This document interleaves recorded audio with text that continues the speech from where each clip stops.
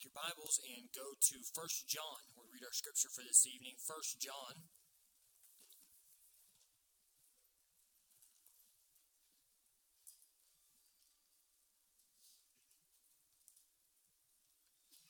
1 John chapter number 4 and verse number 19. 1 John chapter number 4 and verse number 19.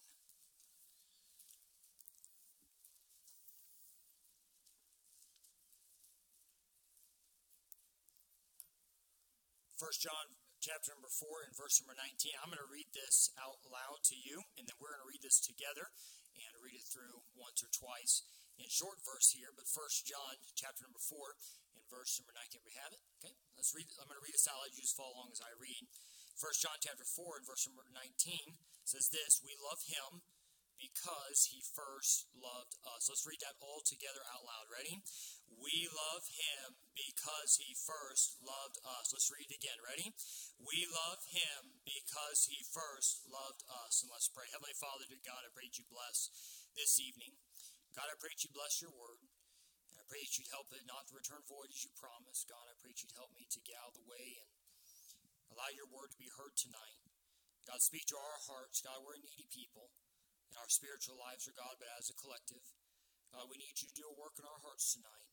God, help us not to go into the remainder of this service thinking, what time are we going to get out? But God, help us to go into it thinking, what can I get from God's word so I can apply it to my life, so I can be a better testimony for you. God, I pray that you'd help us to search our minds and our hearts. And God, help us to allow you to work freely in us. We love you. We thank you, dear God, for all that you're going to do. In Jesus' name, amen. You may be seated.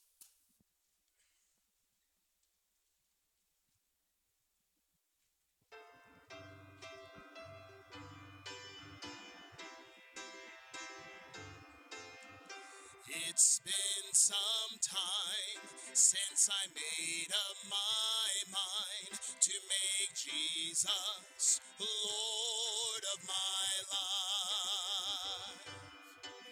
I faced the fear and shed many tears, but Jesus has stood by my side. When I hear Satan say, you're not even saved, you're traveling down the wrong track. But I recall once again where grace withstood sin. Down memory's lane I take him back, and I take him back to the time at an old-fashioned meeting when the presence of God filled the air, when the saints were singing of grace and glory, sweet melodies seasoned with prayer, when one simple sermon from an old-fashioned preacher was like a life to a poor dying slave, and I walked him down the aisle to a place at the altar where grace fell, and I know I got saved.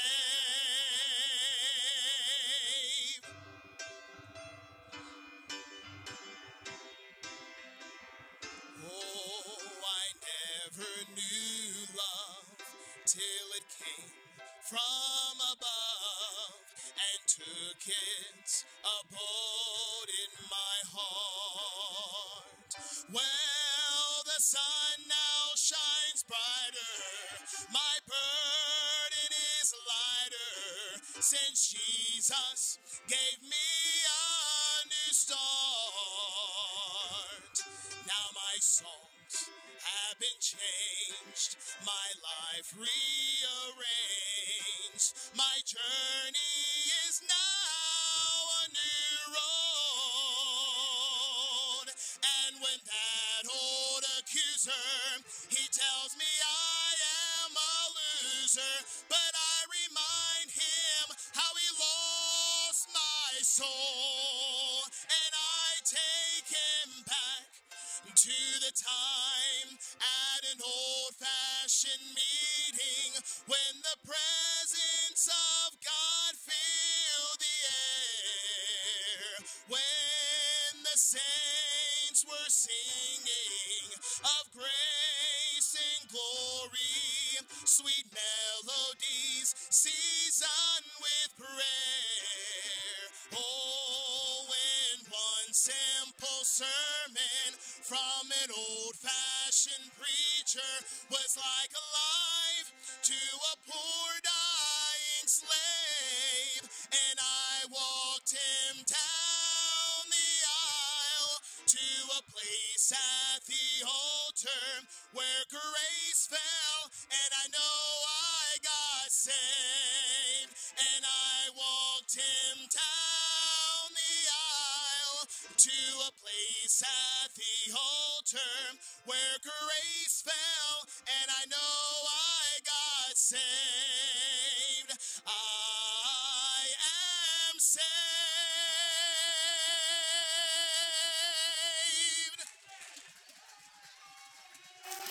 Amen.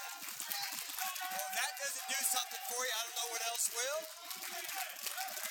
Hey, great song. And you can be seated. If that doesn't do something for you, I don't know what else will.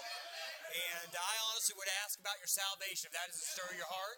And listen, in Christianity, I don't understand how Christians can listen to a song and it not stir them when it's talking about the blood of Christ. I don't understand that. I come to tears every time I hear it, driving down the road, hear a song, talking about the blood of Christ. What Christ done, it brings a tear to my eyes. And sorry, but I get a little emotional still.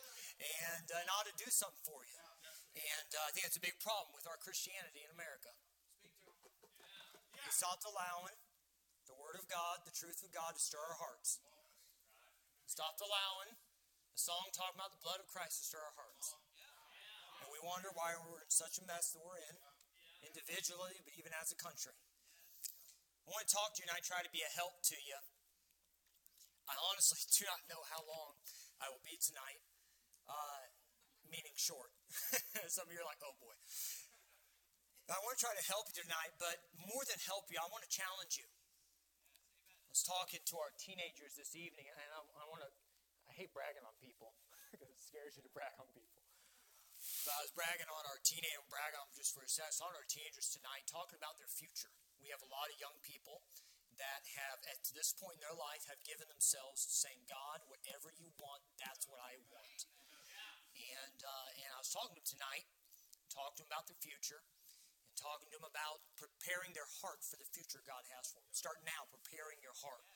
And I thank God for a place like Anchor Baptist Church, and I thank God for a place like I grew up in, where my church growing up in Anchor Baptist Church here is more concerned about their future than just playing games. We're more concerned about building them for what God has for them down the road.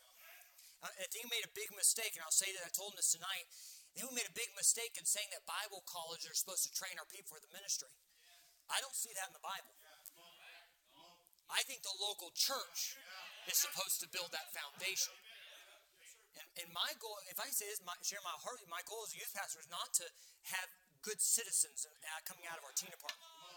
My goal as a youth pastor in our ministry is to say we need young people that will serve God with their life, and that's what we're training you for. Now, whatever that may mean, that's up between them and God. But I'm not just trying to have good citizens. I want to have godly young people that come out of our teen department. So I'm proud of them, and they're stepping up. We have one of them is a bus captain. We have a couple of them that are helping teach in different ways. They're leading singing downstairs. They're preparing and doing different opportunities they have, maybe the young men to have to preach. They're working in junior churches. They're getting busy now in the ministry. Let's build a foundation now. And you better thank God that we have a church that believes that and that builds that for their future. And I want to talk to you tonight. I want to encourage you, but I'm going to challenge you tonight about something that is very dear to my heart. And as a Christian, it ought to be dear to your heart. We're going to read a bunch of scripture, and we're going to go to 5 different portions of scriptures and probably about 30 plus verses. And so I want you to get your Bibles and turn to 1 John. If you're already there, great. 1 John chapter 4 and verse number 19. We're going to start with our text verse, Then we're going to jump from Scripture to Scripture, so let's follow along.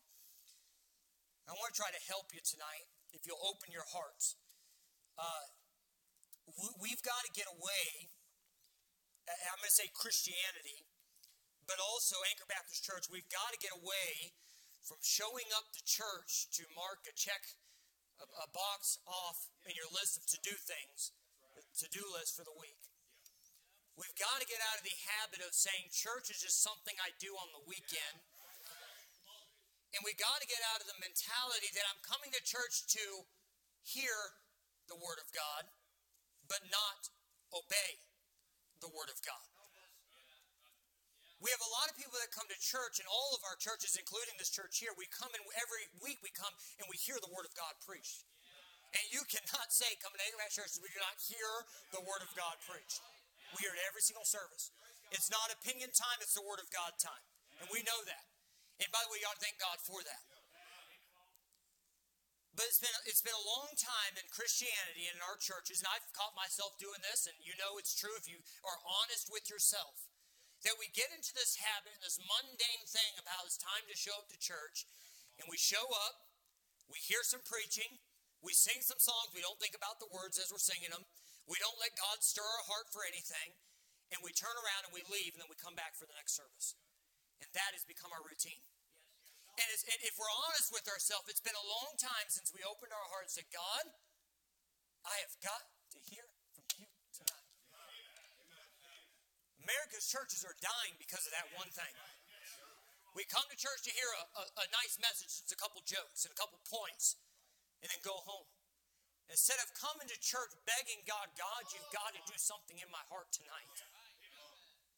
When's the last time in your mind and in your heart when you've walked on and driven onto this property or walked into church and you say, God, I've got to hear from you tonight. God, you've got to do something special tonight.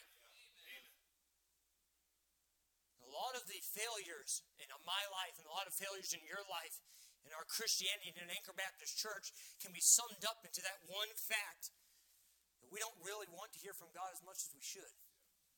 We say we do. And it's all cute to say we do. But for some people, this altar is a foreign thing. To some people, a tear in your eye is a foreign thing. I'm not saying you have to cry all the time. But when something's sung and the Word of God is preached, and nothing shakes you. Nothing stirs you for God. I start asking questions about myself. I start questioning Ryan Pledger. I remember one time in Bible college, it seemed like, Pastor, you talked about it as a pastor, about going week after week and even year and not really getting something from the Word of God that just like stirs you and how it bothered you. I remember that in Bible college, hearing preaching and going, God, I just feel like nothing is stirring my heart. What's going on? It bothered me. It bothered me to the point where I just kept begging God and begging God, is it this service? God, you got to do something. It ought to bother us in Christianity when we become very at ease in our Christian life. It ought to bother us when lost and dying souls don't stir our heart again. Those things ought to bother us. I want to be a help tonight, but I'm going to challenge you tonight. Be very blunt tonight, because sometimes in our Christianity we need to be blunt. We need the honest truth. I want to help you tonight. 1 John chapter 4, verse number 19. We love Him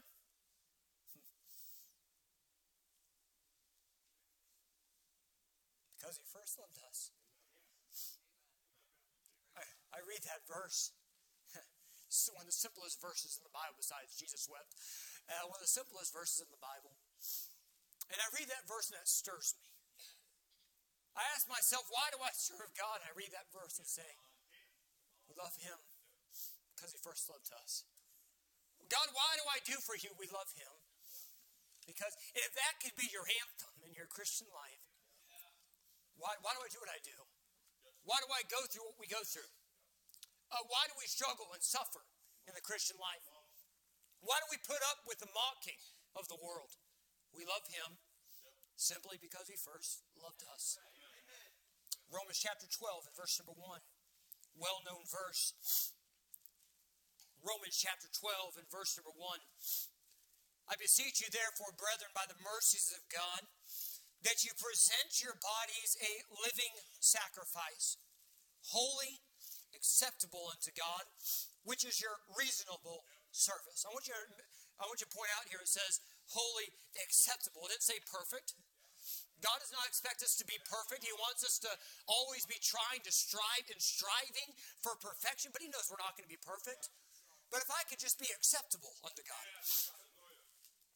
a living sacrifice, holy, acceptable unto God. Listen, last but ready, is your reasonable service. Once you go to 1 Corinthians chapter number 6 and verse number 19, 1 Corinthians chapter number 6, verse number 19. 1 Corinthians 6 and verse number 19, what? Know you not that your body is the temple of the Holy Ghost, which is in you? Don't say people. Which is in you, which ye have of God, and ye are not your own. You don't belong to you. Christian, you don't belong to you. You gave that up when the day you got saved. You don't belong to you. Ready? For ye are bought with a price. We know what that price is. Jesus' blood on the cross. That price. You're bought with a price. You're not your own. You don't belong to you. You don't decide what you want to do for you. You're bought with a price. You're not your own. Ready? Look at the last part. Therefore, glorify God. Well, pay attention to that phrase. Glorify God in your body and in your spirit, which are God's. Remember, you're not your own. Glorify God means bring glory to God in my body and in my spirit. Amen. Now, sometimes we show up to church and it's in our body, but we're not in the spirit. No, we're not glorifying God in our spirit. We're coming in all dreading of everything that's happened all week, and we can't get it off our mind. We have a hard time praising God in church because our spirit is just not the way it should be. We've allowed the influence of the world to get us down in our life and discourage us, and woe is me, instead of coming and realizing what God has done in your life and how good God is, and knowing that He gets all the glory for everything in my life. You're not your own. You're bought with a price. I want you to turn to Psalms chapter 34. Middle of your Bible, Psalm chapter 34. We're going to read verse number 1 through verse number 9. Psalm chapter number 34.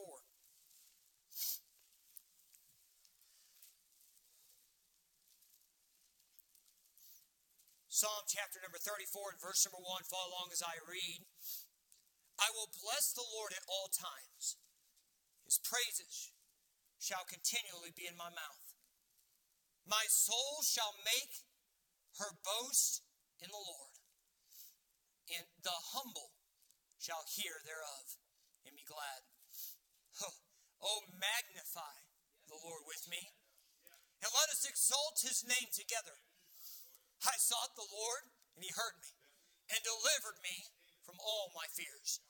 They looked unto Him, and were lightened, and their faces were not ashamed. This poor man cried, and the Lord heard him and saved him out of all of his troubles. The angel of the Lord encampeth around about them that fear him and delivereth him. Oh, taste and see that the Lord is good. Well, listen to that verse. Oh, taste and see that the Lord is good. Blessed is a man that trusteth in him. Oh, fear the Lord, ye his saints, for there is no want to them that fear him. Think of the verse here in the book of Psalm. The Lord is my shepherd, I shall not want. Christian, do we realize the God that we serve? Oh, magnify the Lord with me. Oh, taste and see. The psalmist here was saying is listen, I've been there. I know what it's like to be at the bottom, and I know what it's like to taste and see that my God is good. The Lord is good, and everything that He is hasn't changed for me. Hasn't changed. Why do we think in Christianity that our God has changed for some reason? Why do we have this concept that it's a different God than the God of the Bible? And it's a different God than the God of the old days. And it's a different God than the God of our heroes in the faith. No, it's the same God. It's the same God. The same way they were able to look at and say, oh, magnify the Lord with me, and all His name exalt his name together the same way they were able to say, oh, taste and see that the Lord is good. Here's the proof. Here's what God's done. The same way that they were able to say that, we could say the same thing. But we're too distracted. We don't look at God the same way that we did when we first got saved. We become good, professional Baptists. We come to church and we're supposed to. We pick up the psalm book and open it. And we sing proper, out loud, like you should. It does nothing for us. We have congregationals. And most of us don't realize what song we're singing half the time. But we sing it out of habit. The piano plays. We hear it, and without even thinking, we sing. We never pay attention to the words. We never ask God, God, do something in my heart tonight. We hear the preaching of God's word, and pastor gets up and he preaches God's word. And if we're not careful, we sit there with this numbingness inside of us saying, oh, I guess we're at church, and, is it almost time to leave? And another verse, and, oh, I thought he was done with that point, and now we're going on to another point. And I thought I laughed at Brother Cordry on Thursday. You said point number 8. I said, I have 11 points. Where did we get point number 8? And you said last point number 8, and I was like, I got 11. And but we look down and we go, oh, is there another point? And he makes a joke and saying, I got about 50 points. And we go, oh boy, this can be a long one. Instead of, oh, what can I get from God's word tonight? You understand the difference between the first time you showed up to church and walked in and the spirit you had and the amazement you had till right now? Do you understand that?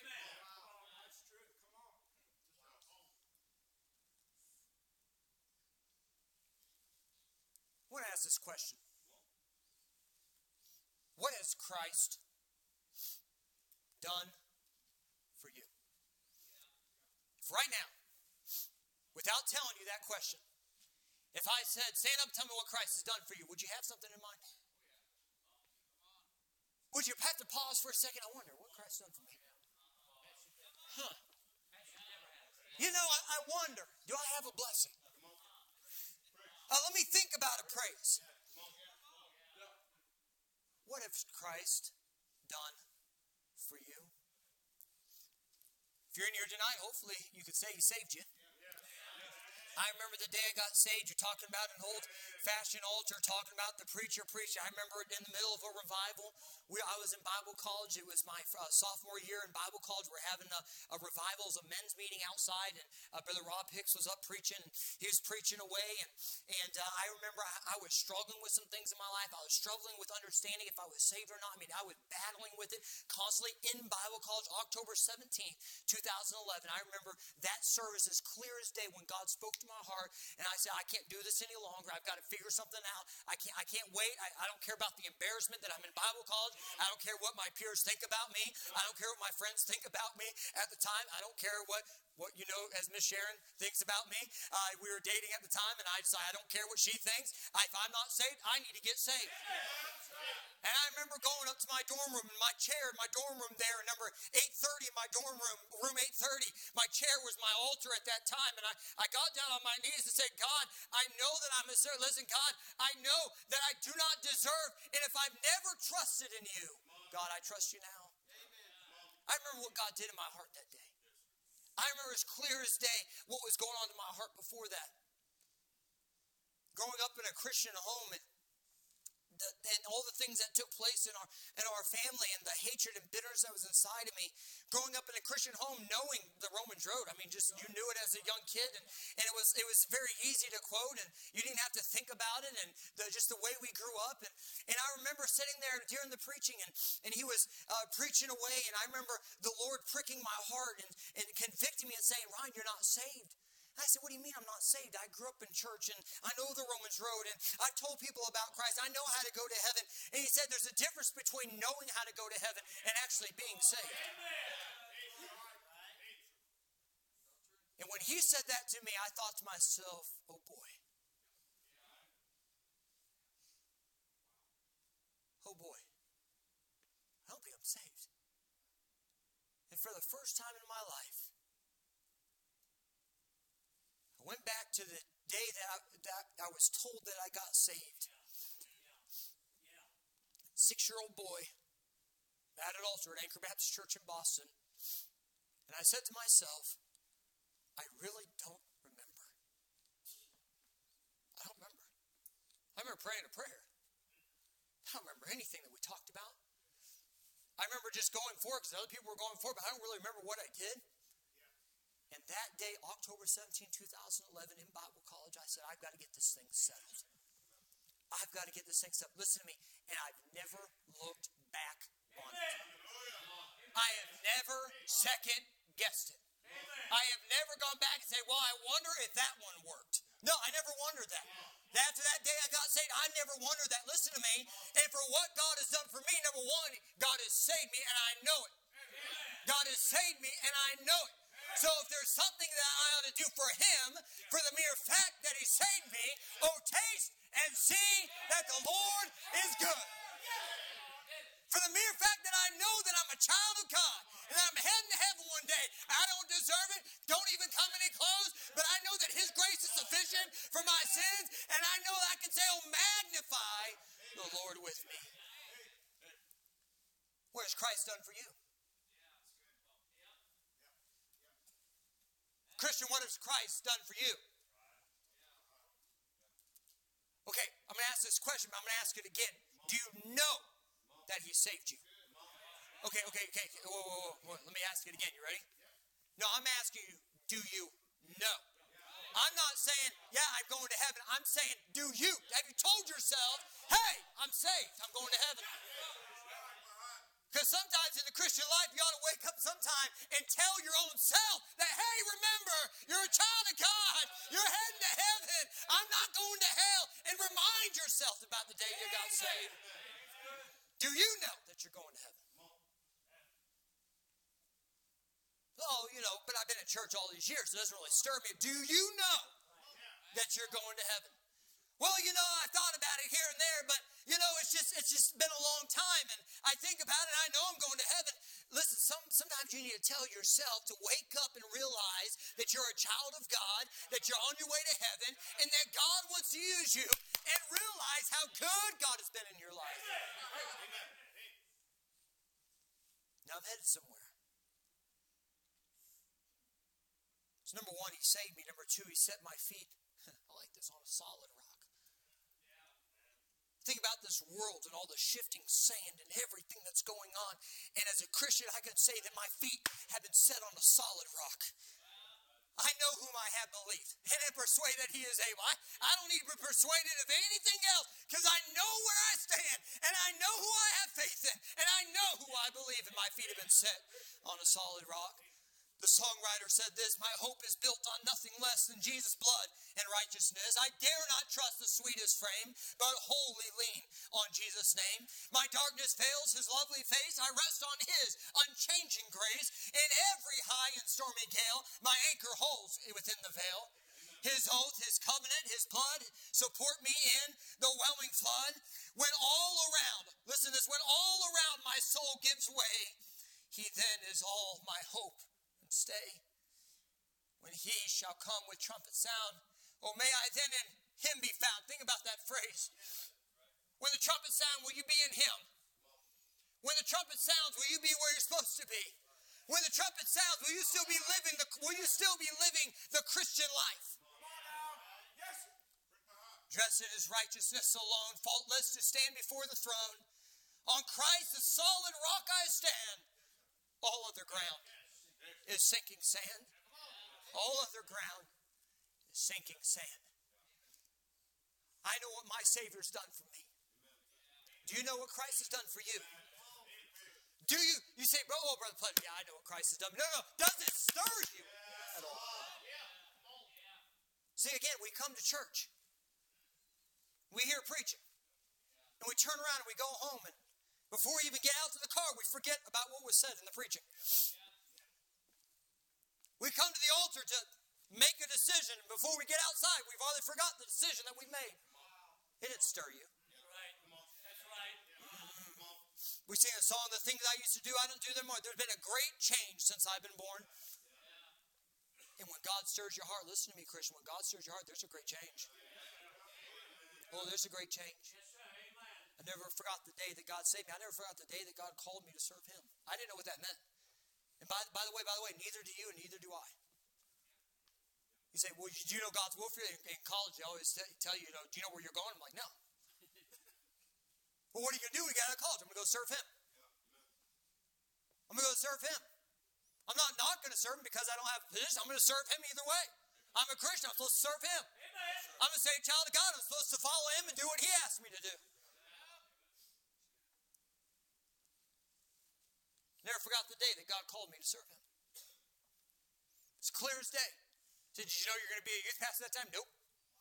Did you know you're going to be up north in Columbus, Ohio? Nope. Did you know you're going to have 4 kids? Nope. Did you know you were going to do this? No, I didn't know. I just said I'm going to prepare myself to serve God. Whatever God puts me and wherever He has me, that's where I'm going to serve Him. See, we keep looking for a place to serve God when God says, would you just serve me where you're at? Will you just do for me where you're at? Will you just follow me where you're at? See, we need to stop looking for some special thing and some special title in serving God and just say, hey, wherever I'm at, whatever I'm doing, I'm just going to serve God and stay busy until He finds me. I was asked when I was about to graduate. I don't know if I was being asked because I was about to graduate because I was marrying one of the teenagers from there. I don't know. But I was asked where I was about to graduate. Where are you going after you graduate? Where are you going to serve God? I said, I'm going back to my home church where they taught me everything I know. I say, well, what are you going to do there? I said, I'm going to start serving God.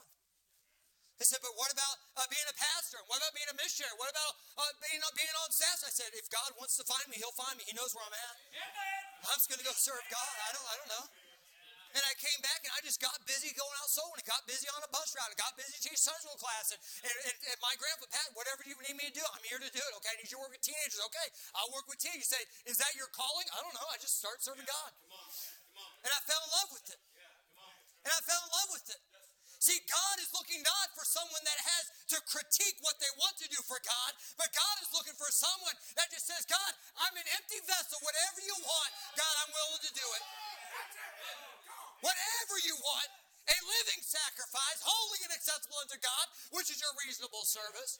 That's all God asks of you. By the way, Christian, that's all God asks of you also. I said it yesterday downstairs in the soul winning meeting. The church is not the pastor, and the church is not the assistant pastors. The church is the people in the church. The church is not this building. If this building passes away, we still go on and we serve God and do what God asks us to do, and we do exactly what God's word says, and we keep moving forward. Amen. We serve God wherever God puts us. Whatever comes our way. Like the preacher we heard this last week, he said, you think the church of Jerusalem had a building? Talking about a church on the move. They were on the move and running for their lives half the time. But the gospel was spread.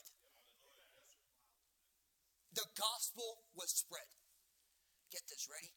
We learned it the other night, and I never knew these exact times. But in 32 years, it was said of that church starting in Jerusalem, they had turned the world upside down. In 32 years. I don't think we've done that to Columbus.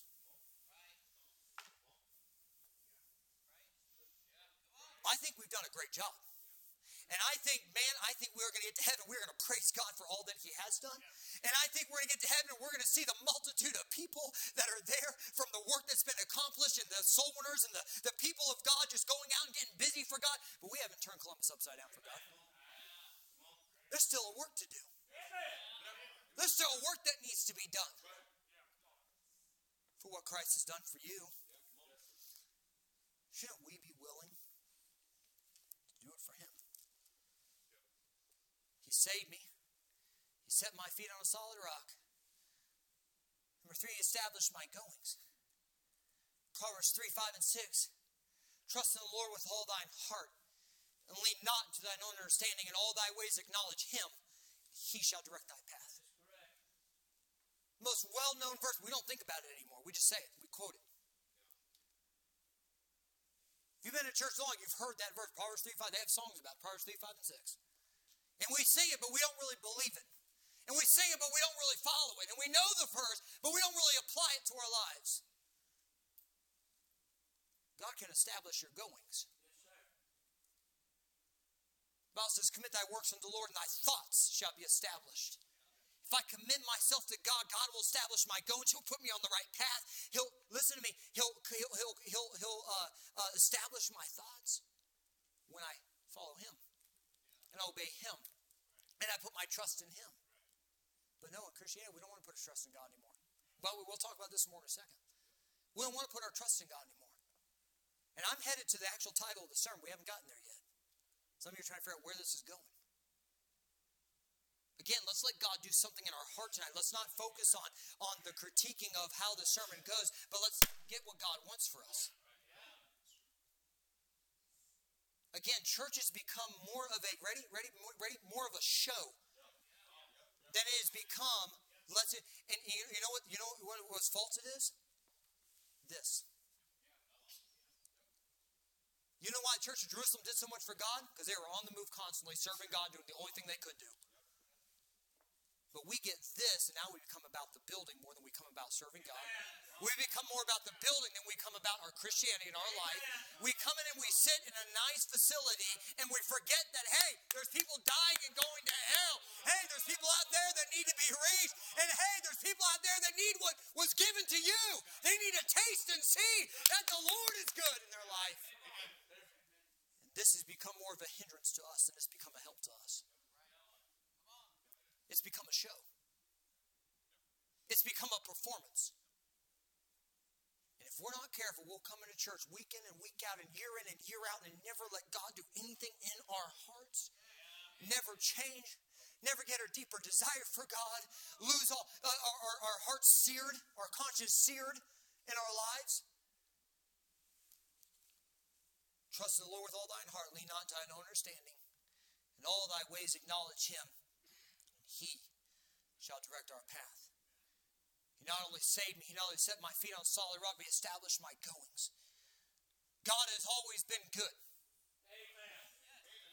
You should think about that. God has always been good. On the mountaintop, God is good. In the valley, God is good. When the sea is calm, God is good. When the storm is raging, God is good. Listen to me. I think about the song. I was singing this afternoon in my office studying for this. And the song, God's been good in my life. I feel blessed beyond my wildest dreams when I go to sleep each night. And though I've had my share of hard times, I wouldn't change them if I could. 'Cause through it all, God's been good. I remember hearing Miss Miriam. She knows that song especially to me. Every time she sings it. The Sunday, that Saturday, and my mom walked out in our family. Dad was a pastor of a church. And Sunday I watched my dad get up and preach, and I could tell his heart as a young kid. I was 12 years old. I could tell that all throughout the sermon, he was about to just break down and cry. But he got up and preached as strong as he could and tried to help the people. Remember, after the service, we got in the van. It was middle of winter. Of course, bad things happen always in the middle of winter. And in the middle of winter, all four of us were walking out. And we get in an old Nissan Quest van, minivan. Praise the Lord. And I remember we were sitting there, and my dad shut the door, and a tear just started coming down his eyes. I was sitting in the front seat, and tears started coming down his eyes, and he wiped it away, and he reached into the glove box, and you used to always get cassette tapes, and you just kind of throw them in there, and you didn't really know what you had half the time, and you usually listen to the same thing over and over again, then flip it over and say, listen to it again. And he reached in there and grabbed one, and said, we haven't listened to this in a while, or we haven't listened to this, and he doesn't know where he got it from. We talked about that later and laughed about it, but he stuck it in. The song came on, God is good. I remember as a 12-year-old boy, my dad in the front seat just sitting there having a crying fit. Talking about how good God's been. No matter what had just taken place, no matter what has happened, how good God has been. And every time I hear that song, it brings me back to that day. And you say, oh, Brother Pledger, how terrible thought. No, it's a really glad thought. It's a rejoicing time. Because I look back and think about what God has done in my life and think about the things even since then that our family has gone through. And I can look, and every time I hear that song, I can honestly say, no matter what, it's been a storm or it's been calm or it's been a mountaintop or been in the valley, that I know that God's been good. And nothing has changed in that. Has it changed for you? Does how life goes depend on whether God is good or not in your life? Now here's what we say, oh, no, God's always good. We don't act like that. Okay, sorry, so let's go back to 1 Corinthians. Ready? We do not act like that when it comes to our body being a living sacrifice in Romans. And when it comes to that, you're not your own. You're bought with price. Therefore, glorify God in your body and in your spirit, which are God's. According to that verse, no, we don't show that in our life.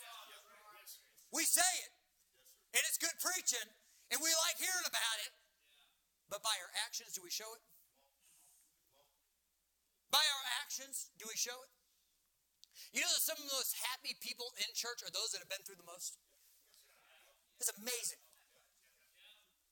You'll hear a preacher get up here and talk about how his wife died in an accident and was smeared all over the road. And in your mind, you're going, how could you ever live after that? And he's up here rejoicing about what God's done in his life. And we can't understand that. You know why? It's not just, hey, God's been good. He's lived it. Have you allowed God to let you live it in your life?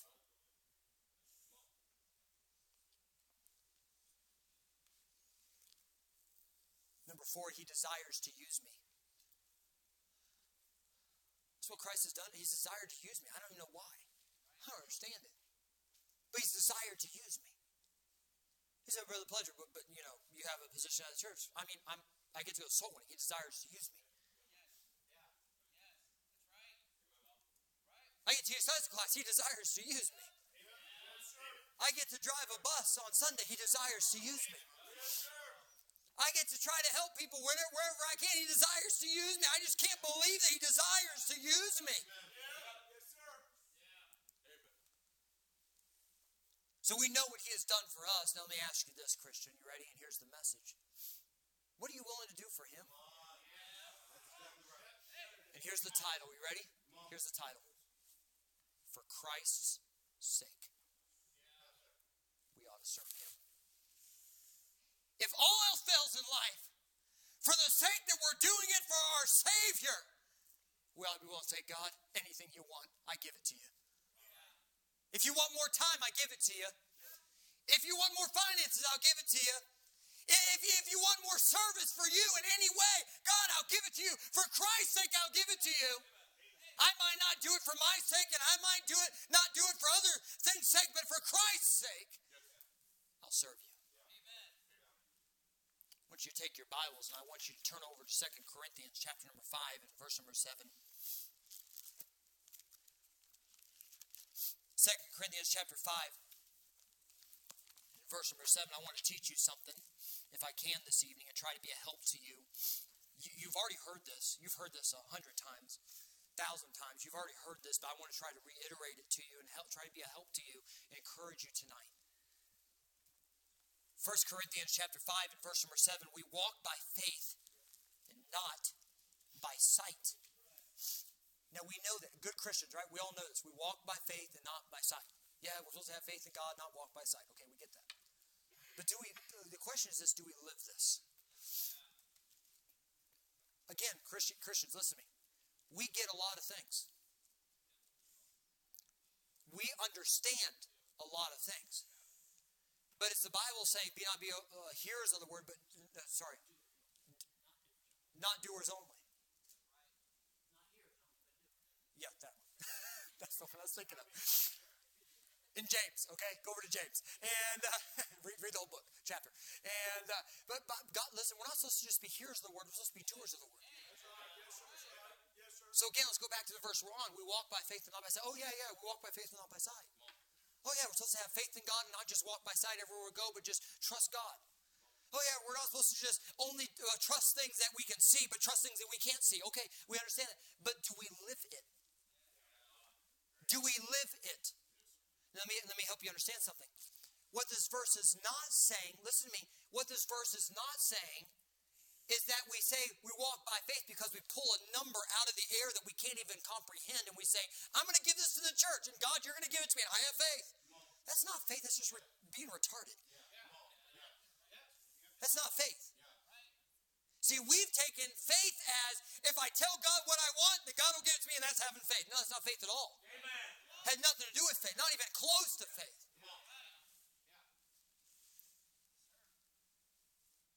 Faith is not just, listen to this, faith is not just trusting God for things that we do not have or need. Listen to this, ready? Faith is putting yourself in the position to have to trust God. Amen. Illustration. Somebody gives a tithes and offerings. We know a tithe is a 10%. Now I'm going to try to teach you something, try to help you see here. Okay, again, we hear this all the time.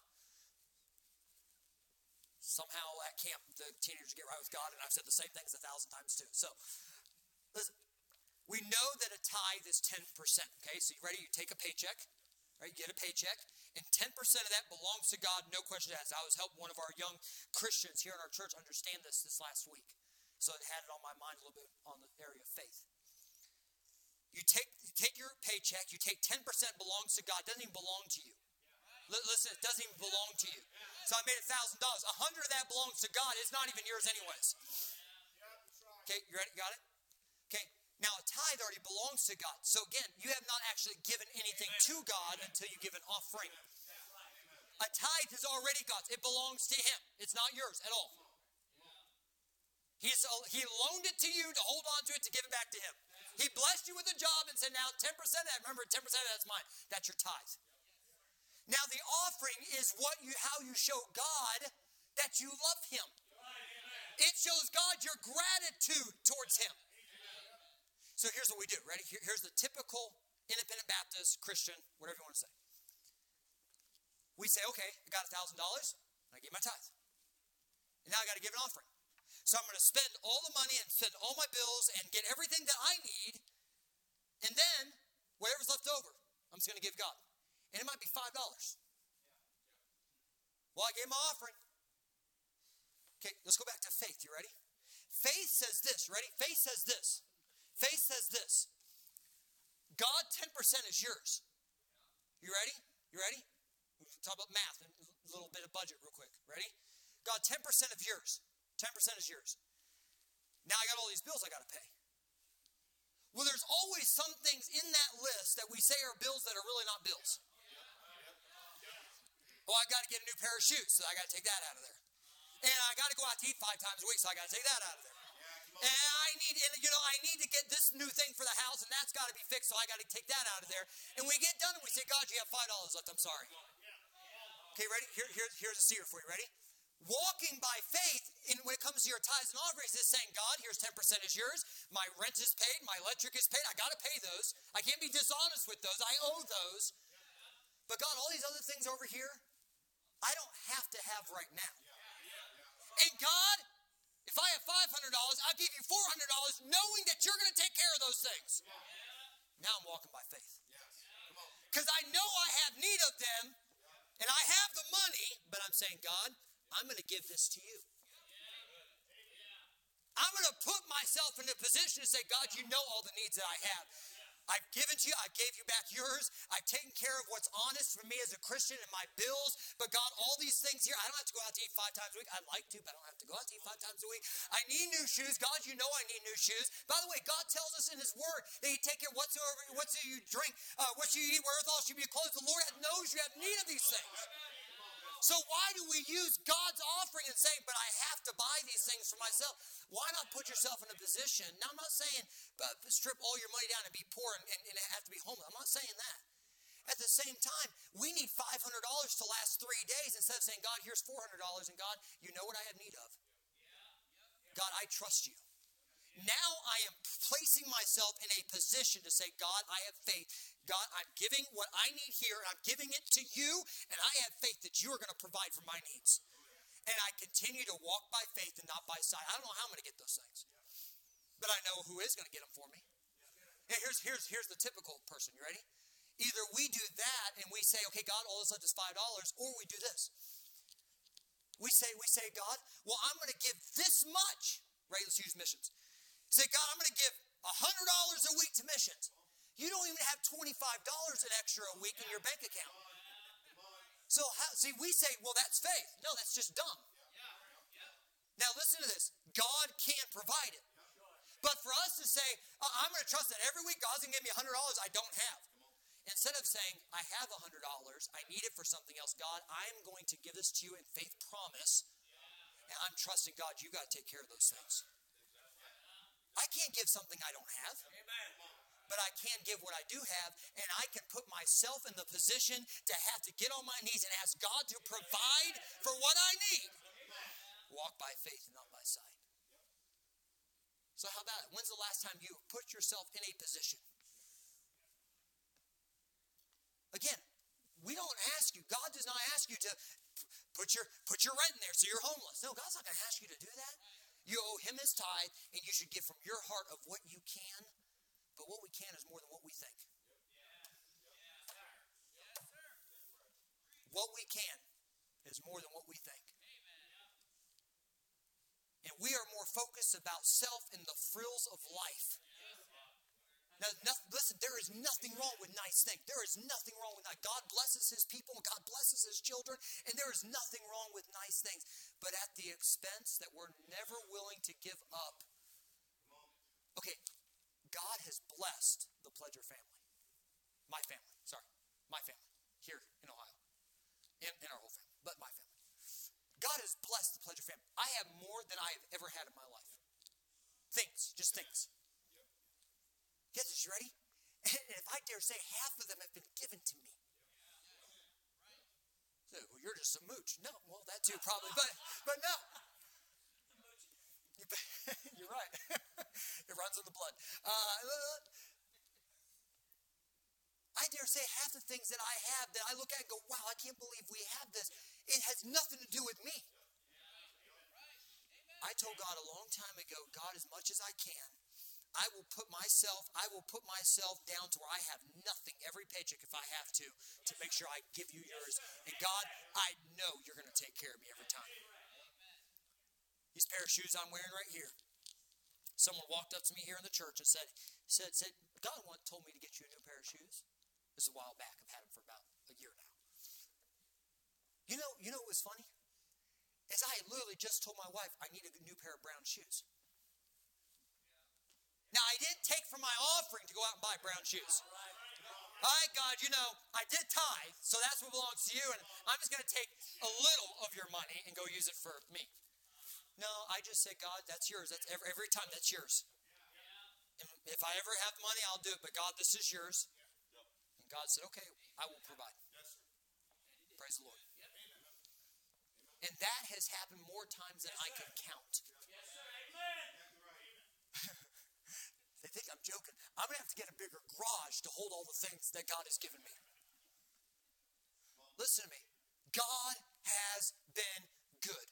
And as long as you in your Christian life get the mindset down that for Christ's sake, that's what I'm going to do. And for Christ's sake, I'm going to keep serving. And for Christ's sake, I'm going to go sell it. For Christ's sake, I'm going to give up what I want to make sure he gets his. And we just start going around in our life and finding out, God, what more can I do for you? Give the more earnestly. Yeah, amen. What more can I do for you? Not walking into our Christian life, God, what less can I do for you? I was telling, I'm not picking on him. I was trying to counsel with him a little bit, Bryson down here, and excited for you, man. I'm really excited for you. And I don't know about you, but I'm excited for you. And I'm sorry, okay? What you have to work with. And but we were talking about different things, and I told him how excited I was for him. I forgot what I was going to talk about, so there you go. You're off the hook. And but listen, so what will Christ do for you? Just give to him. Let him use you. What more can I remember now? And I thought you're off the hook. And I told him this, and you've seen it 1,000 times. I've seen it. For some reason, young people coming up in our church, and all you teenagers, listen to me. I know it's going to be 30 years before you get married, but listen to me. For some reason, here's the mentality. I grow up in a Christian church, and I'm serving God. I'm out soldering. I'm on the bus route. I'm teaching Sunday school. They get married, and they stop all ministries. Why does that happen? Why does this happen? We get married and so now we're on a different level, and now I've got to spend so much time with my sweetheart to make sure that how about get God the center? How about make God the center of what you do? How about grow in the ministry together, serving God together? How about saying, this family, for Christ's sake, we're going to keep moving forward. And for Christ's sake, we're going to have little if we have to, but we're going to give back to God and make sure that we give to God first, knowing that He's going to bless me. And we might have to walk by faith sometimes, but I'd rather walk by faith than not by sight. I'd rather be surprised at what God has done for me than be shocked and understand that I did it all myself. What's the difference? Walk by faith and not by sight for Christ's sake. We say we have faith. We say we trust God. But are you willing to go through it for Him?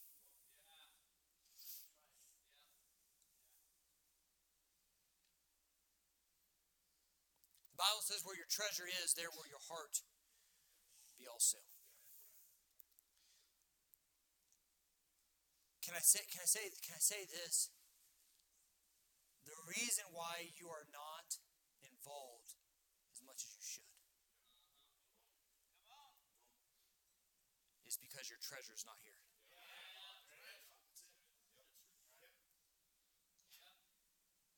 The reason why our pastor for 35 years has given everything he has to this place is because his investment is here. Now, he gets nothing back on his investment monetary, but he gets to see what God does. And the reason why we are not invested in Anchor Baptist Church as much as we say we are, which most of it's a lie, let's be honest, and as much as we think we are, is because we are not invested here with our treasures. The Bible is very clear. Where your treasure is, there will your heart be also. When your treasure is built up in monetary things of this world, that's where your heart's at. It's not here. It comes time to give a big offering. We don't want to give a big offering because my treasure is somewhere else. Hey, we need people to help teach Sunday class. Oh, no, I can't teach Sunday class. Why? Because your treasure is somewhere else. Oh, we need help around the church with this, around the church with that. Oh, I can't make it because my treasure is somewhere else. We're more caught up in the things of this world than, listen, ready, for Christ's sake. Okay, don't do it for me. Don't do it for Pastor. For Christ's sake.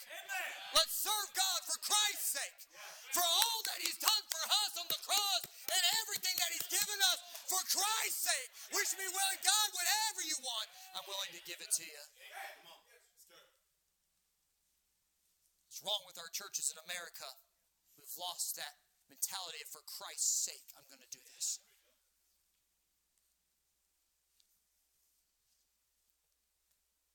Said, if I be lifted up, I'll draw all men. Our job as a Christian is to lift up Christ in everything we do, every day we live. To glorify Him in our body and in our spirit. To be a living sacrifice, holy and acceptable unto God, which are reasonable service. We love Him because He first loved us. 2 Corinthians chapter 4, in verse number 5 and verse number 6. Verse number 5 to verse number 10. 2 Corinthians chapter number 4.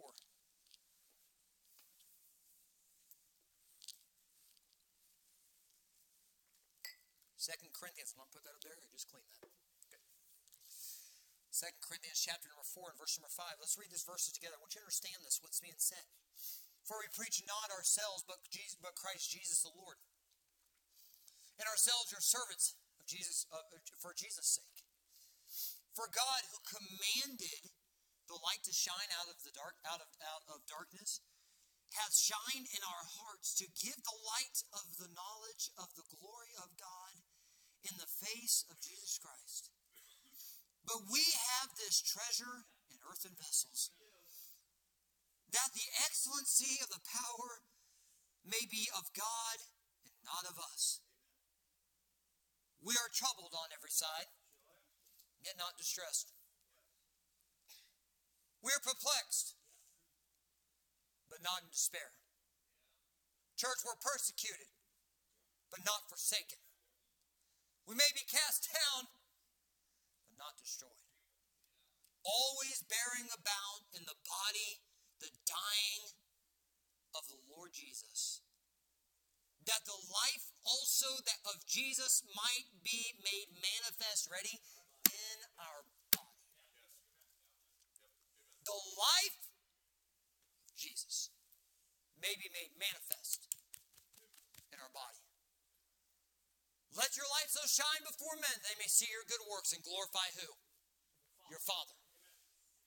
They may glorify who? Your Father. See, we are so caught up in this world. I told the teenagers this morning what's wrong with dancing. It's all about self. And brings attention to self and sensuality and not attention to God. Why is it worldly people have a hard time singing the praises of God? Because it's not about them. Not about them at all. We are supposed to, in our body, we are supposed to lift up the name of Jesus Christ in everything we do. For Christ's sake. Philippians chapter 1, verse number 29, and we're almost done. Philippians chapter number 1 and verse number 29.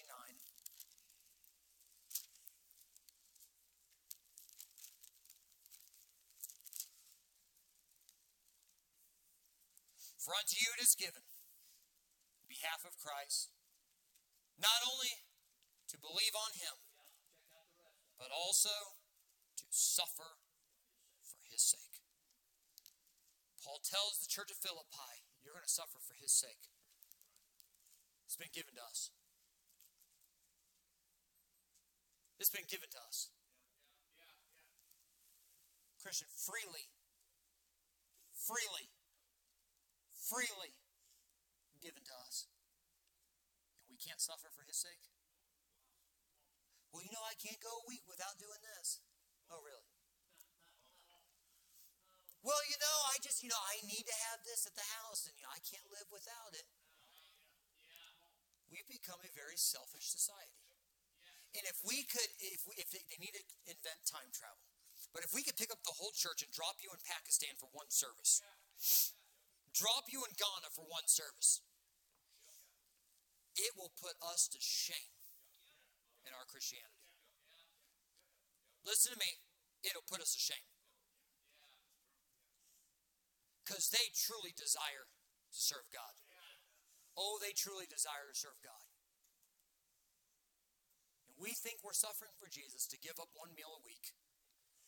And we think we're suffering for Jesus because we can't have the nicest things and, we can't buy the newest stuff. And no, we're not suffering at all.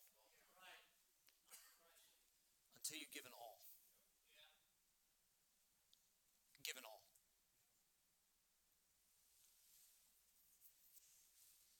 Colossians chapter number 1, verse number 17, well-known verse. And he is before all things, and by him all things consist, and he is the head of the body, the church, who is the beginning, the firstborn from the dead, that in all things, Christian, here, this is your, ready? This is you, it's supposed to be you, that in all things, he may have the preeminence. I look at my life and I say, God, you get first dibs. Bad English. God, you get first pick, the first fruit. All things, you have the preeminence. When I look at what I want, but I look at what you need, and I say, God, I want what you need to be taken care of. And God, in doing that, I have faith you're going to provide for my needs. You're going to take care of me every single day. I know it. I don't have to question it. Because, God, I'm giving it to you.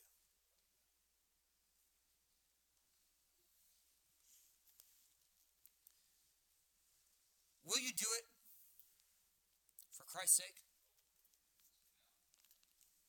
Will we get through 2024 and make it to 2025 for Christ's sake? If Anchor Baptist Church dies, it'll be because we did not love God as much as we said we did. This is the honest truth.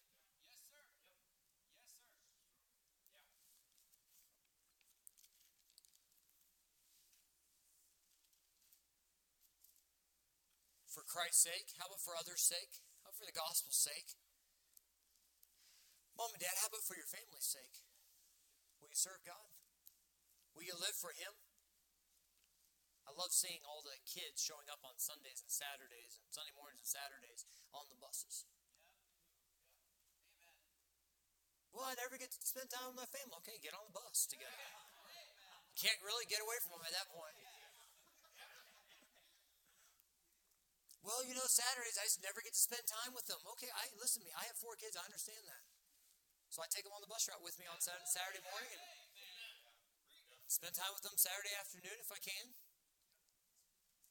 See, we've made every excuse. And nothing that we say has anything to do for Christ's sake. Oh, God, we want the blessings. But God, this is mine. God, we need you to help us. But God, don't take that. Hey, God, we want a great church to go to. But God, I can't give what I should. I know I should. But I need to get all these things. For Christ's sake, will we give? For Christ's sake, will we serve? For Christ's sake, will we surrender? For Christ's sake, will we suffer? For Christ's sake, will we sacrifice? Will be the living sacrifice that God needs. We say we love God. But the question is, don't just say we love Him. Do we live it? Christian, ask yourself that. Do I live it? I can say there's areas in my life that I need to fix. I can say right now, there's areas in my life that I need to fix and do better in giving them to God. How about you? Oh, Brother Pleasure, it's good scripture and a good sermon. Oh, so we're already back to that. We haven't even left yet. Oh, that was okay. It was okay. And yeah, I love the church. Man, I got to get home. I got to go to work tomorrow. Oh, we're already there again.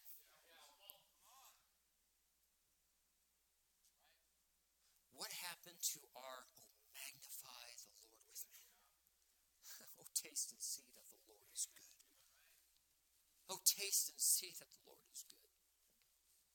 I might be knocked down, but I'm not forgotten, not distressed. I haven't been deserted. God has not left me. God has done so much for me, it's pathetic.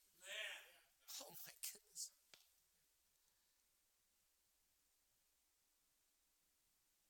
God has helped me in my life get through so many things, I don't understand it. Listen, I don't understand. I can't even begin to tell you some things that God's helped me get through. I don't understand it. Pastor, you've asked me that. I don't understand it. I don't understand sometimes how I'm still standing in church. I don't understand it.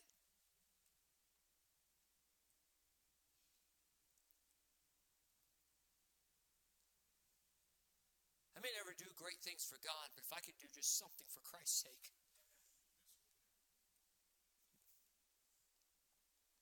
If I can just be a good testimony for my boys and my kids to grow up and serve God. I don't care what it is, I want to do it.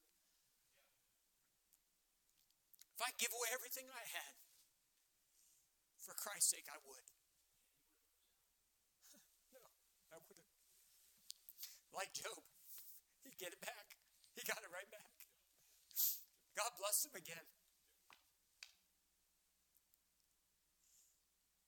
One of the greatest joys you'll ever have in your life as a Christian is for you to look back at your life and go, wow.